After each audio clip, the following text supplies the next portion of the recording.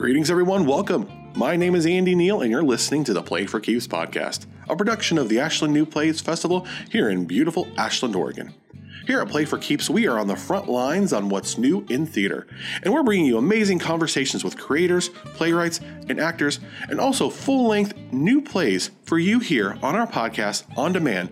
This week, we have an amazing conversation between two amazing playwrights, Donna Hoke and Andrea Stolowitz.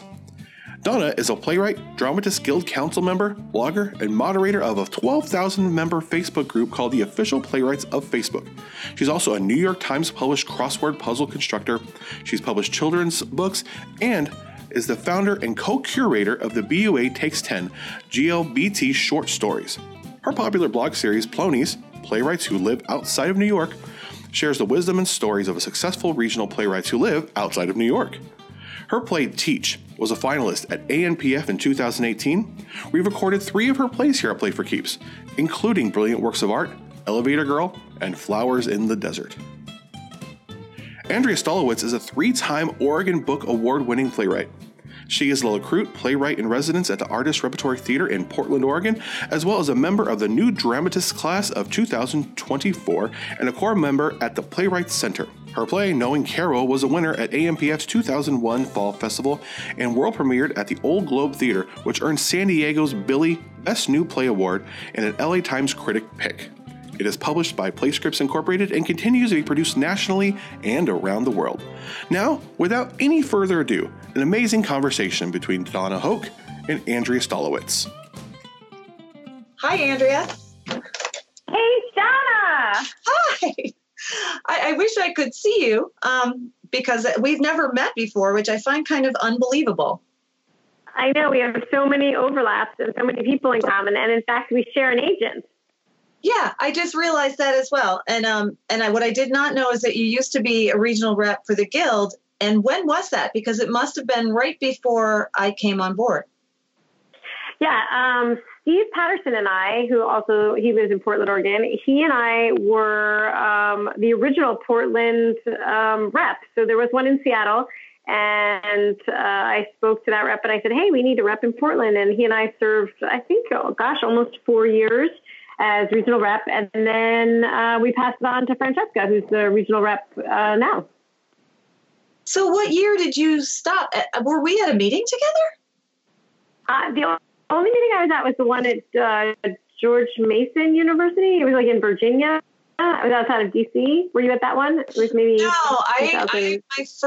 my first annual meeting that I went to, like the February meeting, was 2013. So I think we just missed each other. You might have met Steve, though, because I never went to the meetings in New York. He always did those, and I did the regional meetings, like the big conferences, which was exciting, and I really enjoyed it. I enjoyed going, and I enjoyed seeing what the Guild was offering. It was very inspiring and pretty exciting. No, and in fact, just this morning, I was on Facebook, and oh my gosh, who was it? I think it was Liz Duffy Adams was writing about a play of hers that an older play that suddenly, when she read the reviews of it, seemed to have been that there was a character that was added by the production team. And I said, call the Dramatists Guild. And she said, well, my agents are on it. And I said, I call the Dramatists Guild anyway because they should know this theater, because in my experience, when a theater does that, it's not because they don't know that they shouldn't. They do it anyway, and they're going to do it again. And so I really think what I love about the Dramatists Guild is that they really keep track of these sorts of things, and they issue warnings to theaters that have done it before, and they hold people accountable for copyright issues regarding writers' plays. So I love that. I'm a big Guild fan. I now am actually the rep for all of New York State, which is a little heady, but I have 2 ambassadors. Yeah. And I'm also on council. And one of the big things that I'm always trying to do is advocate for regional playwrights. That is a big charge. I have a series of interviews that I did. I kind of coined Plony, playwright living outside New York. And that's also plural. It's kind of like moose. So playwrights living outside New York, where I did a series of 13 interviews with playwrights who don't live in New York and who are pretty successful people. And anything that I can do to say, but how can you include regional playwrights in that, is kind of my big charge on council. That's great. I love that. Kind of mission. I feel as a regional playwright that it is very, very hard. I don't know. I think it's a different animal actually to be a playwright regionally, that rather than to be one in a large urban hub that produces plays. I guess New York, LA, really being the two that I can think of. Really, New York is where the industry is, and I think the longevity of being a playwright outside of New York City is a totally different career trajectory and very difficult. So it's a completely different animal. And in trying to talk to the Guild about it, there's some sense, oh no, you're all seeking the same opportunities, and that is true to a degree. Like the people in New York are submitting to a lot of the same things we are, but there are so many opportunities that are closed to us. And we all know that if you have a big production in New York, that's what pushes it out into the regions for the most part. Yes. And those opportunities are a lot harder for us living in the region. So I'm on the award committee for the Guild. And one of the interesting things that came up when we were discussing regional playwrights and criteria for one of the awards, and was like, well, maybe they should have had, 3 different plays produced over the past 2 years. And they were like, what? Because that's just not what their careers look like. That they have, a little production here, a little production there. It's all kind of like getting that big one up and seeing what comes from it. Yes. I mean, I don't know. It's an interesting situation because I've had only one play produced in Portland where I live. I'm an artist in residence at Artist Repertory Theater. I'm a playwright in residence. And just prior to when the new artistic director, Damaso Rodriguez, came on board, I was commissioned to write my play Ithaca, which then went on to win the Oregon Book Award. And it's a play about returning women, combat Marines from Afghanistan. And it sort of models itself on the Odyssey. And that play was commissioned from Artist Repertory Theater and produced here. And since that time, I haven't had another play produced in my hometown, yet I'm produced elsewhere. And so it's that weird thing of it's hard to get like a good trajectory and traction in New York City. And it is also a little bit hard to get that in your own hometown. I don't know, no man's a prophet in his hometown, and it's. Oh, absolutely. I've been living in Buffalo. I became a playwright in Buffalo, even though I came from the tri-state area living in New Jersey, but I did not become a playwright till I moved here, ironically and sadly. And I've had productions here, but it's been 11 years, and I feel like they're just starting to think, oh, that's an actual playwright. I have my first commission from a theater here after 11 years. And so, but the difference is, and you might agree, is if you have the production in Portland or in Buffalo or in any other place where you might have had something produced, it doesn't have the same potential to travel the way. It does not. Right. No. Yeah. Yeah, I know. It's really, I know. That's the tough thing. I mean, I hope that the National New Play Network can combat that a little bit. And I think it can, but I guess what I see a lot, and I wonder if this is gendered, maybe you have an opinion about it, Donna, but I see that, sort of this trajectory that I see a lot of women writing plays, highly successful. I'm sure you and I could name 6 of them off the cuff right now, including ourselves, who don't live in New York, who win lots of awards and win lots of prizes and have plays produced, even the sort of rolling world premiere through National New Play Network, but their plays are constantly existing at this sort of very small level of theater, and there is no breaking through point. And I don't know. I wonder, all of these people, all of them are women. I don't see that same career trajectory. I'm not comparing it with men. All the people that I think of when I think of regional writers who've been working for a long time in the American theater, who have their work done sort of across the country and win awards and prizes, like big awards and prizes, like the Yale Drama Series Award, like big awards and prizes, and are not names on, New York stages and are not names on larger regional stages. That's really the thing, is we live regionally and we're still done in small theaters. I don't see a large breakthrough into anything bigger than really a Lort D theater.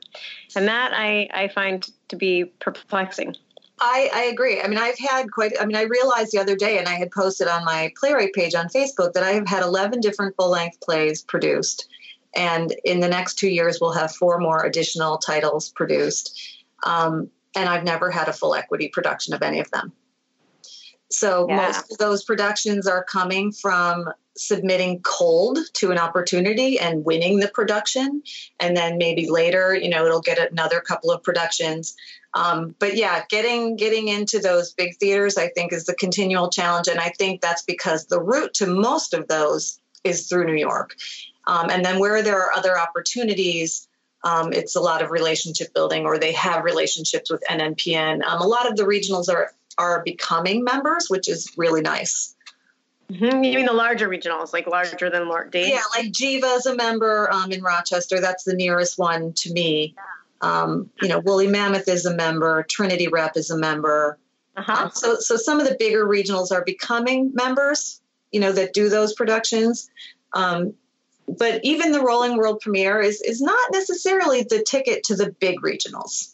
No, that's what I mean, is I see so many people having Rolling World Premieres that continue to exist on a Lort D size theater, which isn't to knock it. And sometimes, today while I was in the shower, I was thinking, everybody's career is different. And I feel like my career is one that it's like, slow and steady. I do my work. I write my plays. I raise my family. I teach, and I kind of consistently work. And at some point I just think, oh my gosh, is it going to be operating at this small level forever? And it isn't about money, and it isn't about notoriety. It's about, I write plays to be seen, heard, and experienced by other living humans. I create live experiences that hopefully shed light on our shared human experiences that are complex. And to be working in this field for 20 years and be constantly kind of existing on the margins of it with work that's lauded and wins prizes, it at some point it's hard. You lose steam a little because it's, you just think, well, what does it actually take? And I don't have an answer to that question, but as I get older and as I see women in front of me, and it is women writers, excellent women writers who are 5, maybe 10 years ahead of me, who are still existing at that level, I don't know. I just feel a little depressed, I guess. But then I try to remind myself that everybody's career is their own career. And the main thing is you keep doing it. But that's what I've been saying to myself since I was 25 years old. And now I'm 47. And so is that what I say to myself for my whole life? I wonder. I think there are a couple things that I think about. I mean, one, you have 9 years on me. I wrote my first full-length play in 2008 and had my first production of any play at all in 2010. Wow. So I've only been having plays produced for 9 years. I often think, if I had only gotten into this when I was younger and, but I don't know, maybe it wouldn't have been any different. And maybe, this is the way it was supposed to happen. So few people actually are having the kind of recognition we're even talking about. And I find a lot of consolation in knowing that most of my plays do find a home in production. I mean, maybe not repeatedly, but I've seen a lot of my work produced, and you have seen a lot of your work produced. And I think that for so many people, like Gwydion gives those statistics of only 1 in 10 plays even gets a production. So I guess I kind of am happy that I must be doing something right, and I get to have those experiences at all. Yeah. And I've also been trying to, Karen Zacharias was one of the Floney I interviewed, and she's pretty phenomenal. And she said that she tried not to write a play unless she knew that there would be somebody who would look at it with some interest. And I kind of am trying to take that to heart a little bit, not for every project, but kind of like, write one for me, write one for the other guy sort of thing. Because I feel like those kinds of successes, like knowing there's something on the horizon, after I had that first production in 2010, I spent a year writing 10-minute plays just because I was kind of getting into them. I was a brand new playwright. And the successes of those, I think, are what spurred me on and motivated me to continue. Because I knew that I was doing something right and people beyond my hometown or anywhere were taking an interest. So it's that kind of thing. Like, you have to find ways to set yourself up for continual successes, or I think you can really burn out. I mean, if I hadn't had a production in 5 years, I don't know that I would be able to continue. Yeah, but I meet playwrights where that's the case all the time. I mean, like, where it's really where that happens, where you hit this dry spell where because I've been in it a lot longer. I don't know, like the play that was done at Ashland New Play Festival in 2001, Knowing Hero. In 2003, that play was produced at the Old Globe in San Diego, which was to this date, the Lord B Theater, the largest regional production I've ever had. And producers came out from New York, and everyone was like, "Oh my God, this is amazing! You just graduated from graduate school. This is such a great play. It's three characters. There's producers interested in it in New York." I had a different agent then. That was my first of 3 agents. I'm now on my 3rd agent. And I mean, long story short, like, it had a smaller production in Chicago. It had a couple other regional productions, but nothing ever happened, and it never hit. And I don't know, like, I feel like, I don't know. I mean, like, you do keep yourself sustained in various ways. And the way I've always kept myself sustained is just to say, I write plays because that's what I do. And I write plays, and then they will find a home. I have no idea how to write a play for, like, what Karen's advice was of, like, I'll write a play when there's interest in it. I don't even know what that means, because I think more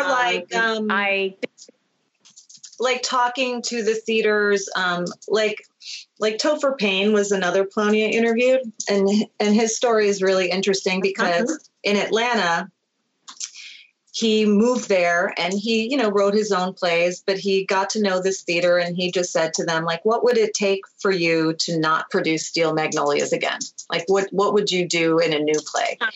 And they said, oh, well, maybe this. And so he wrote that.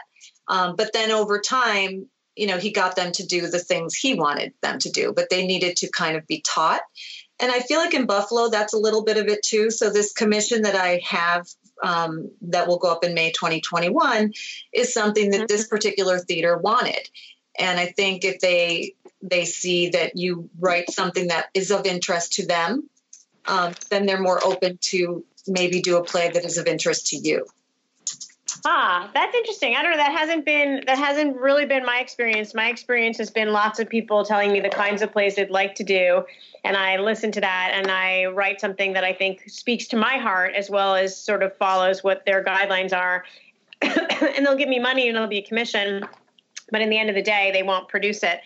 And I'll kind of ask and say, hey, you said you wanted to do a play about, for example, complexities around conversations about ethnicity and race. And then they'll say, yes, we do, but yours is so pushing the envelope that it's too complex. And now we want to do complex things, but not that complex. And so I guess I feel like, okay, people don't, in my experience, theaters don't really know what they want. And then they say what they want, and they deliver something that they said they wanted, but then actually it's too much of what they wanted.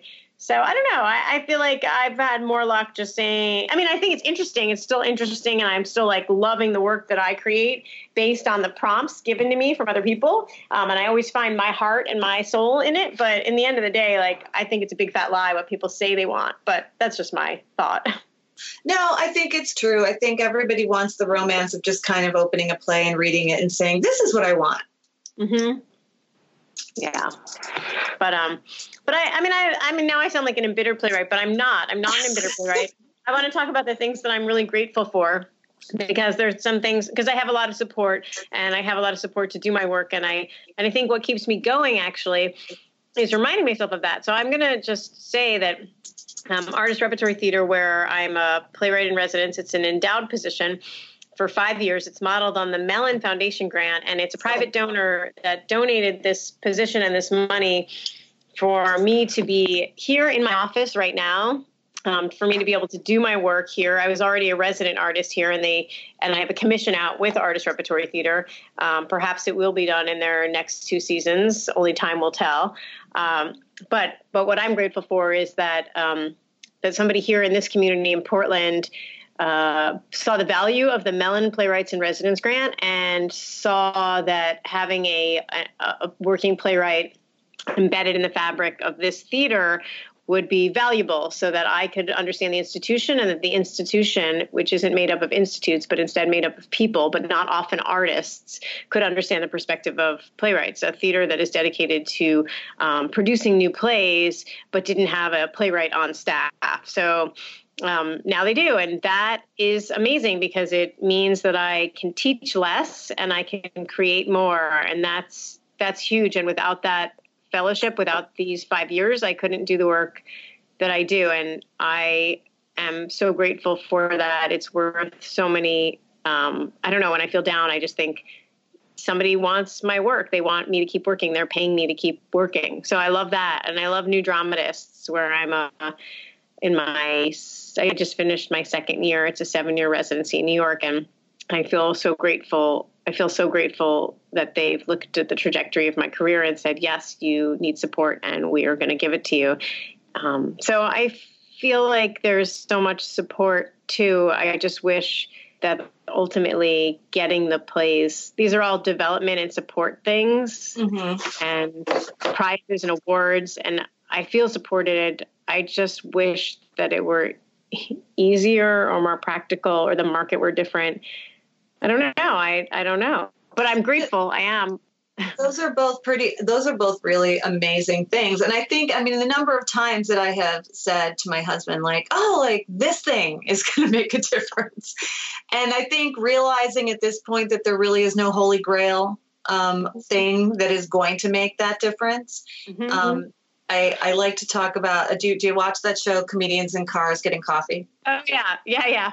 So did you watch the episode with Barack Obama and Jerry Seinfeld? Yes. So I love it when Obama says to him, how do you keep from, getting jaded or this or that? And he says, because it's always about the work. And I've always noticed that in any playwright who's ever interviewed, they might have a huge hit, or they always want to talk about the next thing they're doing. And I think that is like, very close to what you said. You write plays because that's what you do. And I find that that's what I do too, so something might be happening, but I'm always like on to the next thing, because even when a production is happening, maybe you wrote that play 5 years ago and you're excited about it, but it's not the thing that's burning in your brain anymore. That's true. And I think that's what keeps it exciting. The Carnegie Mellon thing, it's sad. There are 2 theaters in Buffalo who would have applied with me. One of them doesn't have the budget, and one of them had not done one of my plays before. So I could not apply even for that. I know. Well, you know what, Donna? I applied for it with Artist Repertory Theater, but we didn't get it. So Artist Repertory Theater had done one of my plays, and they did have the budget.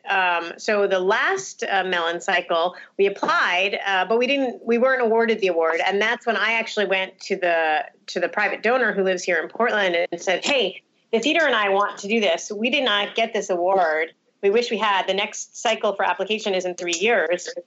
What do you think about sponsoring this position? And so I found that sort of the private support of art and artists has been something surprisingly fertile. And I encourage other artists. So, for instance, I don't know if there are in Buffalo theater patrons. This sort of notion of patrons and wealthy people who don't support institutions, but rather support the artists. So I sort of got tired of seeing institutions being supported, but not the artists, So I thought, what can I do to take matters into my own hands? I'm an award-winning playwright. I've been doing it a long time. I have interesting projects. What can I do? And that was sort of the boldest thing I've ever done. I made the ask, and it worked out, and now I have this position. And so it was very empowering to see that my work has value to other people, and that when I talk about it and ask for what I need, that people listen, maybe more so than institutions. I don't know. Yeah, I think making the ask is a big part of self-advocacy. Yeah. And I think the longer you go on, the more confident you become in your work, the easier it is to make that ask. Yeah, I had been planning it since 1997. I mean, when Okay. I sometime in basically in grad school at UCSD, I had seen that the New Play Festival was sponsored by a wealthy family whose name became attached to the New Play Festival, and it funded people to come out from New York to see our work, and it funded full productions of our work every year for the 3-year program at UCSD, which was tremendous and exciting. And I thought, wow, there's a couple that is giving money each year for this New Play Festival to exist.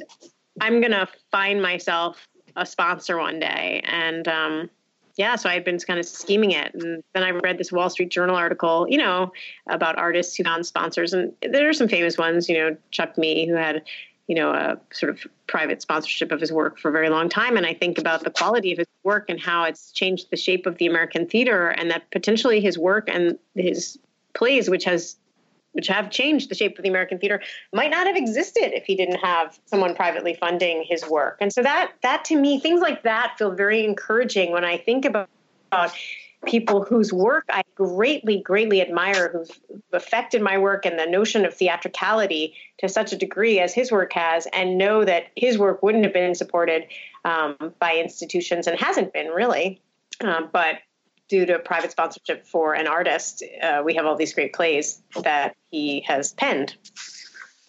Well, see, now when I did the Pony interviews, I asked everybody, what do you think is the single most important thing a Pony can do to help their career? And it sounds like that, find those sources of support wherever they may be. In your own, what I always like to tell people when I do the seminars on submitting, especially for regional playwrights, and how to have a career and what your career might look like as a Pony, is to own your own hometown. Know everything there is to know about theater in your hometown, know all the people, go to shows, support them. And I find that's where opportunities tend to open up. Yeah.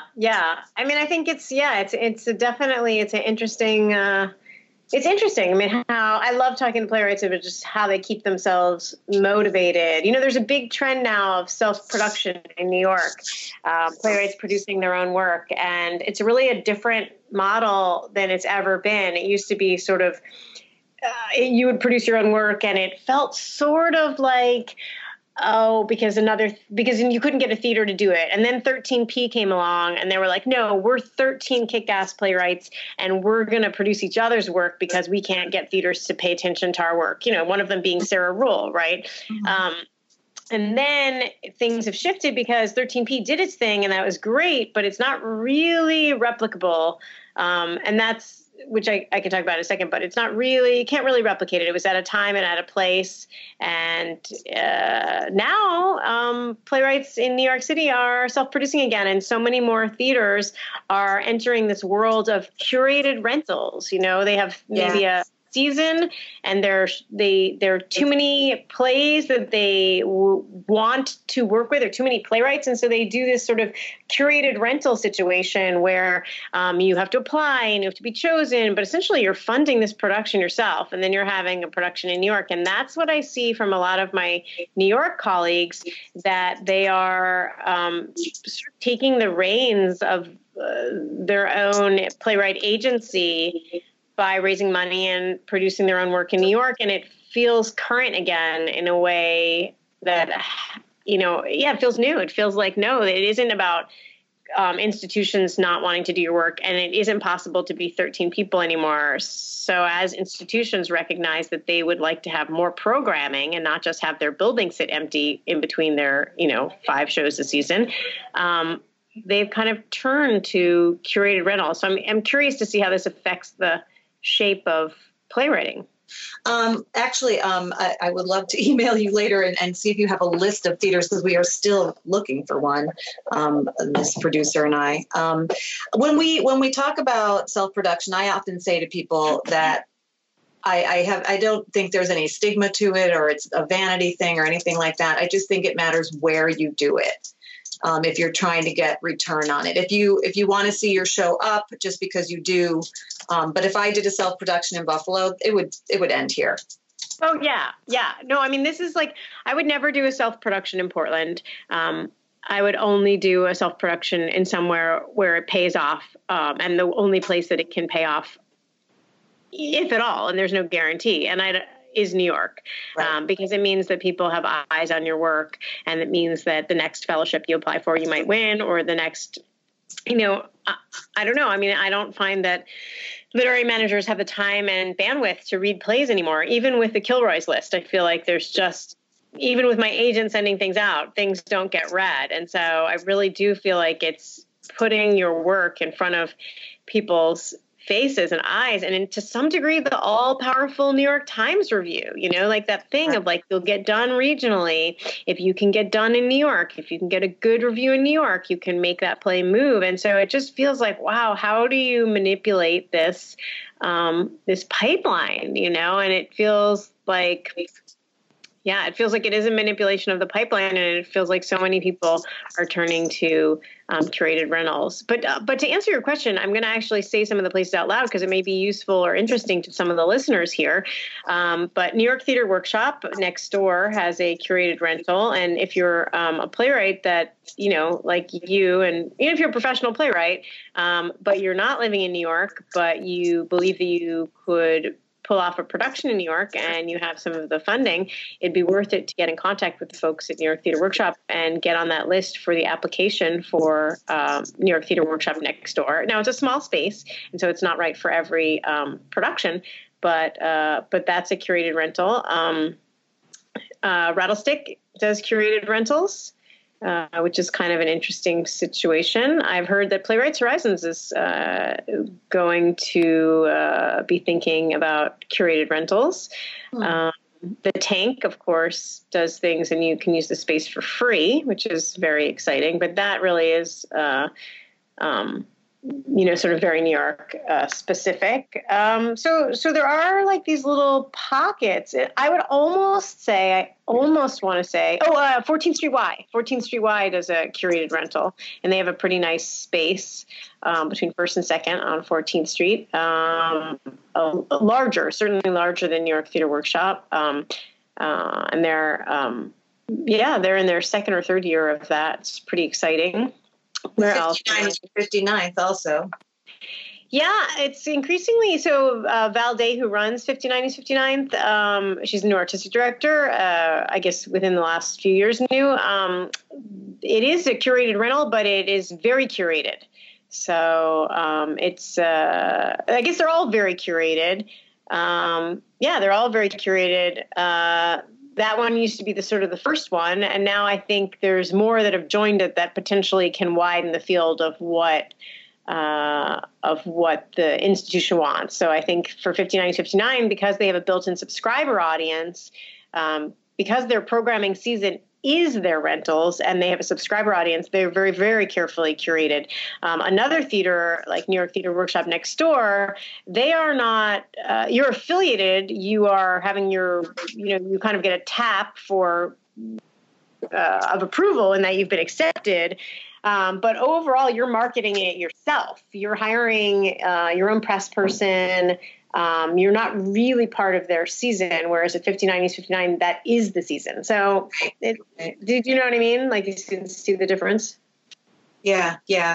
And Here Art Center is another I'll throw into there. Oh my gosh, I'm so glad you brought up Here, because yes, they have a long history of curated rentals. And I want to say in Brooklyn, is it the Brick, which is now also going to have artistic change, but has long had curated rentals. And Jack, also in Brooklyn. So those are some exciting some pretty exciting opportunities. So I've just noticed more and more New York playwrights turning to that road. I don't know how it'll work out. It's sort of in the new, it's just new. I think is a Theater Row. Most of those are basically rentals too. Absolutely. I think that it will continue. I mean, then the proliferation of DIY festivals, I think they are all playing into that. It's like, oh, we don't have to do all the work. We can just be the producer, be the entity, and we can still do all this, and the playwrights will come in and do it. I don't know how that is all going to play out. Nobody seems to make any distinction, and when you think about it, really isn't Broadway just self-production on a very high level? Yeah, I mean, I think in this case, the playwright really is funding the production, and it is funding. Yeah, I mean, Broadway is such an interesting animal because it really is the pinnacle for everybody but the playwright. I mean, getting there is, but with everybody else, you're kind of hired because of your talent and casting and ability, and for the playwright, you're there because someone has decided to fund you to be there. That's right. I see what you mean. Yeah, that's right. Except you don't have the agency. I guess if you were to, so I want to mention another place in New York, Art New York, the space on, oh my gosh, it's I want to say 53rd and 10th, maybe, a great 2-theater space, affordable rentals, really created for artists to be able to put up their work in New York. Fantastic space, fantastically run. And in that case, it is curated, but a lot less than the others. It really is almost a straight rental, but a beautiful space and a real venue, and meant to be affordable for artists to be getting their work up in New York, with tons of education of sort of how to produce, but you really are the producer. You really are the playwright and the producer. Whereas in Broadway, you're chosen, you're tapped. I think it's that level of agency that you can have. We have agency over what we write. We have agency over when we write. We have agency over how we write. We have agency, and we can create a play. But we are often beholden to a producing institution that wants to then produce it. And the idea that playwrights can be producers and have work that needs to be seen grace stages where there are audience members that want to see it, like in New York, is fairly new, and there has been a stigma attached to it. And I think there's just been this shift because there has to be. I just don't. Oh, the Flea. Say again. The Flea. The Flea. Oh my gosh, yes, The Flea. The Flea is great. So that's exciting. But Donna, tell me what you're working on now. Well, in keeping with what we kind of have been talking about, I have 2 new plays that, one of them will be my big fall submission play. One is 5 women and the other is a comedy. So I'm like, which one is going to be the better one to submit? And then the next 2 that I have are both commissioned. So those both have first drafts due by March. So that's what I'm going to be pretty much working on over the winter, is those 2 commissions. Oh, that's great. And those are commissions from local theaters or from national theaters? Theater, and one is, it's not actually a commission. It's from a publisher who kind of has a hole in their catalog and would like to fill it with a certain adaptation. So it's kind of going to go, it'll be written, and then we'll find someone to produce it, and then it will get published. Wow, that's a really exciting trajectory. Something I've not really kind of heard of the publisher approaching a playwright with a sort of space in their catalog. That's a really interesting particular way forward. I'm excited because both of them, like I said, have homes. So I have these 2 new plays that are, out of my head, and I always like to have one play for all the big fall ops. And so I have 2, and one, like I said, it's a comedy, and I don't know, how do you feel about submitting comedy to the O'Neill? Do you feel like that has a prayer? I don't know. Well, I guess, does anything ever have a prayer at the O'Neill? Yeah, or any of the big development ops for the fall. I just wonder how a comedy fares and all that. Well, I think it's, it's a funny thing. I've written really one comedy. It's a comedy about the Oregon wine industry, and it just won the Oregon Book Award. And it was produced by Oregon Contemporary Theater. And it's a really funny play. It's an adaptation of a French farce, of a Marivaux farce set on a lamb at Valley Vineyard just before the grape harvest. And every artistic director that read it said, oh my gosh, regional theaters are going to love this because people really want comedies now. I mean, it's a comedy with heart. It's about love and how to make love stay, but it's a comedy. But nobody's really taking it that seriously, I think, because it's a comedy. So it's sort of an interesting thing. Again, that goes back to what you said before of, artistic directors will say, oh gosh, I wish we had something really funny. People want to laugh these days. But then when it comes to putting that on their stage, they, I think, do shy a little bit away from comedies because they think they're not addressing the complexities of our times, which are dark politically and socially. Comedies have a tough road. I think there's not a good path for them. And I think what we're seeing a lot of is kind of this hybrid comedy issue play. And I think that it's okay to have a comedy that addresses serious things and still ends happily. Yeah. But like I'm reading plays for a major thing right now, and they're all so similar. And I would love for someone to just have something that's actually funny and is still saying something. But I find that the path for comedy is really difficult. B Street is now having that comedy contest, which is great. Is it a full-length comedy contest? They just finished their second year. I had one that was a semi-finalist for that. I only have 3 comedies out of 20 full-length plays, and a lot of it is because where do you send them? I have a Christmas comedy, but I can't get that placed anywhere. That's it's one thing. Artistic directors will say to you, we want holiday shows. We want new funny holiday shows. I've had that conversation with 10 artistic directors, and now you have a funny holiday show and you can't get it done. That's what I mean. Not get it done. And it's one thing, and people read it and say it's funny, and it's got funny recommendations on NPX, and like I like to say, I have a dickens of a time getting it placed because everybody just wants to do the same holiday shows. They don't want to try a new holiday show.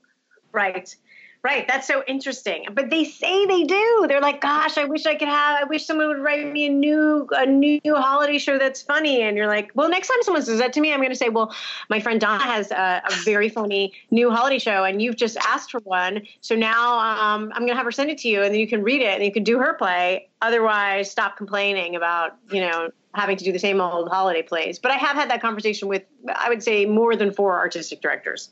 Yeah, no, I know. When it comes to comedy, they're afraid to introduce a new comedy because I think it's risky with comedy because if it's not funny, then it's on you, But if you do a bad production of, The Odd Couple, like everyone already thinks it's funny, or they've seen it done so many times that they can just copy things and hope it will be funny.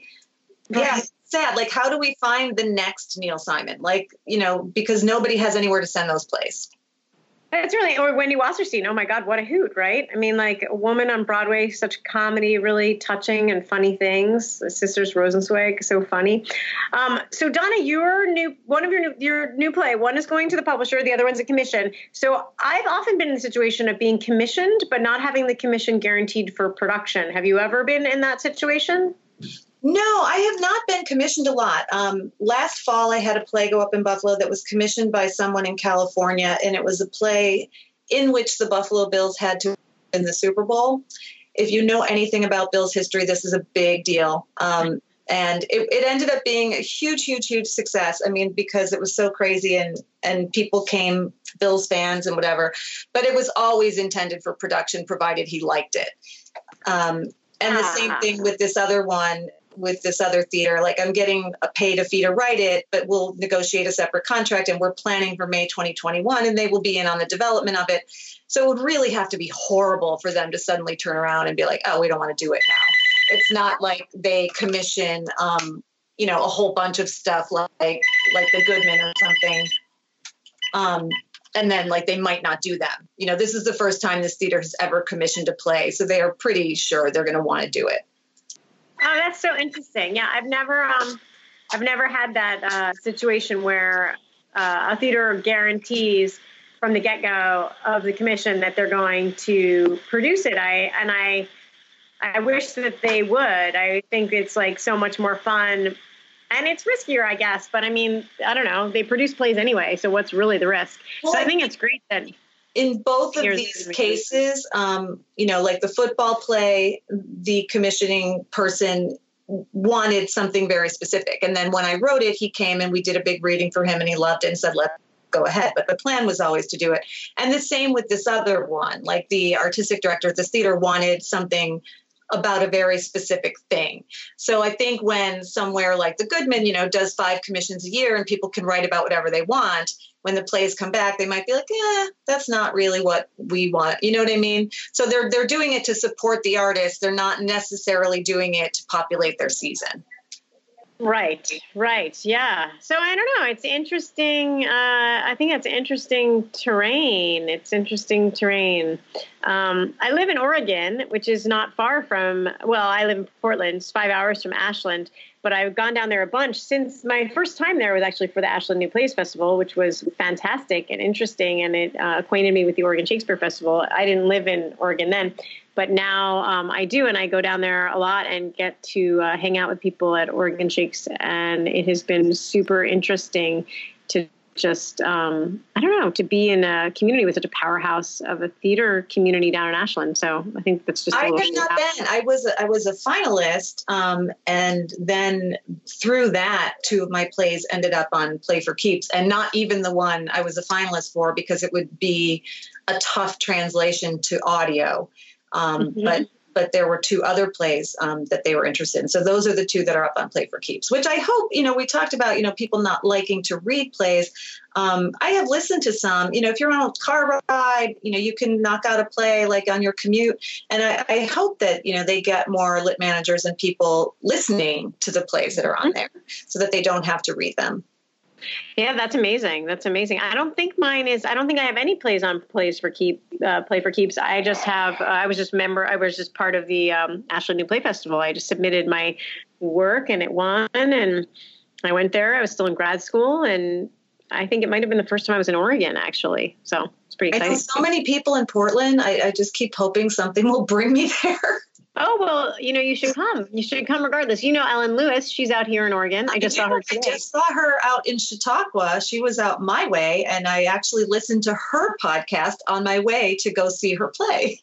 Oh, that's fantastic. Yeah, she was just at the meeting here. She's another resident artist at Artist Repertory Theater. And, she's an exciting playwright with a long history at Ashland New Plays Festival. And she's like my other, there aren't a lot of playwrights in Portland, or she's not in Portland. She's just outside, but it's really nice to have a sort of a playwright friend who works professionally in a area where there aren't too many people that work nationally as playwrights. A lot of people work locally as playwrights. And so it's nice to have a buddy who I can talk about That's Buffalo too. We don't have really too many career aspirational playwrights here. Right. Yeah. How do you find, I guess it's an interest to me. It's sort of sometimes hard to navigate. I want to be encouraging of everybody's work, and I teach playwriting, and I love to be encouraging of everybody's work, but my goals and aspirations and my work is meant to be not just here. And my whole career, my whole life is actually geared towards being a playwright nationally. This is what I do. And so I find that I sometimes I lack for playwriting friends where I live, because even though I'm supportive, I feel like we have such different maybe goals. Yeah, like I said, not many career aspirational playwrights. I can think of one other who's, putting the level of effort into it that I do with traveling and, that kind of stuff. They might be writing, but they're not traveling and doing all the kinds of things that regional playwrights, I think, really have to do. Yeah. To kind of be accessible and make it seem like you're not as remote as we are. But I also, I moderate official playwrights at Facebook. I'm talking to playwrights, I feel like, constantly, by email, by Facebook, by discussion. I feel like I'm in the mix. I go to New York probably 5 or 6 times a year for different things. And, I'm always taking meetings and trying to meet new people every time I go and stuff. So, I think that if you're a regional playwright, that is something that you have to do. Definitely. Well, I hope I'll be in New York in September for I think in mid-September for the New Dramatist All Writers Meeting and New Playwrights Welcome. I go in every fall and every spring to do that, and I'd love to meet in person. So maybe we can figure. What date? I don't have my plane dates yet, but I think it'll be the week of the 14th. Oh, okay. I am going for the council meeting, which is on the 16th, but I'm going to go for the weekend and see some shows. Well, let's hook up because I'll be there that weekend. And have you seen Hadestown already? I did because I'm a Tony voter, so I saw that stuff last season.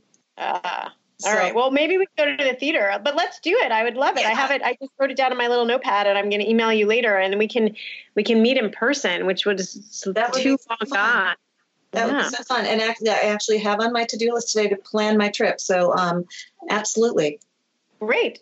Me too. I have it on my to-do list too, but I have to get some details like if New Dramatists can house me during that time or not. But I guess I'm just going to buy the plane ticket. And that's the thing about being so far away. I envy the playwrights that are, at least you can take like a train or a bus, but I have to fly and I have to plan it enough in advance. Do fly because it's not any less expensive to take the train or the bus. And it's like a 45-minute flight for me. So it's not a big deal. Yeah. I mean, I apply for things in New York if they're not closed to regional people, because if I had to go once a month or whatever, I could do it. And I know people in Buffalo who have done similar things, where they, like actors mostly, who do that kind of trip. It's doable, but. Yeah, that's exciting. I feel like, are we at time? Is there more to? We're pretty close. I don't know if there was anything else that I feel like we could probably keep going for another hour, because I don't think we've even talked about half the things that we have in common. But from a regional perspective, I hope we were helpful to people. I think the list of curated rental spaces in New York is useful to people as they start to think about, if they want to do that sort of thing. Yeah. And I will add, like, just to those people that are listening, I mean, you've already mentioned it, but the level with which you submit things is, I do too. I submit things, as you said, all of the fall development things that are happening. That's New Harmony Project, it's the O'Neill, Playpen, the one that's like in the beautiful place that I can't think of the name of right now. It's like in Idaho or Utah or Seven Devils, thank you. And then Sundance, of course, so Seven Devils, and then, I don't know, are there others you want to just name check for people listening? The O'Neill, Seven Devils, Great Plains, Playpen, New Harmony. Those are the big ones. There are so many. I mean, I would have to get my submission list out I know September 1st, I'm usually submitting to like 10 things. That's like the first day that it opens. There are a lot, but I don't remember offhand what they all are. I know those are the big ones. Yeah. I mainly submit to the big ones because just of the time away, from my family and stuff. But I just figure, like, if I really got into two of them, I would worry about that when it happens. Yeah. Well, I'm so excited to see you in New York, and anytime you're out in Oregon, come stay with me. And I absolutely will. Yeah, one of these days I will get to Portland. I have people working on it, so hopefully something can happen. Oh, good. I hope. But yeah, let's definitely plan to get together in New York, like the 15th or 16th or 14th. I'm arriving the 14th, so from there. I'm going to look at my calendar now. All right, then I will say goodbye to you. Thank you for this insightful and fun time. And we'll talk soon. Okay, bye-bye. Bye. Thanks for listening to that conversation between Andrea Stolowitz and Donna Hoke. If you want to hear more conversations from actors, playwrights, or creatives, make sure you go to playforkeeps.org or subscribe to any of the number of podcast outlets you can listen to us on, including Apple Podcasts, Spotify, or Stitcher Radio. Play for Keeps podcast is a production of the Ashland New Plays Festival. It is directed by James Pagliasotti. This episode was produced by me, Andy Neal, with art direction by Cara Quinn Lewis and written content edited by Carol Florian. Special thanks to AMPF Artistic Director Kyle Hayden, Associate Artistic Director Jackie Apodaca, and Fall Festival host Playwright Beth Kander. Visit us online at playforkeeps.org. We're also on Facebook, Instagram, Twitter, and YouTube. Help us spread the word about this podcast. Like, follow, share, and subscribe. I'm your host, Andy Neal, and until we meet next week, remember, want to play? Play for Keeps.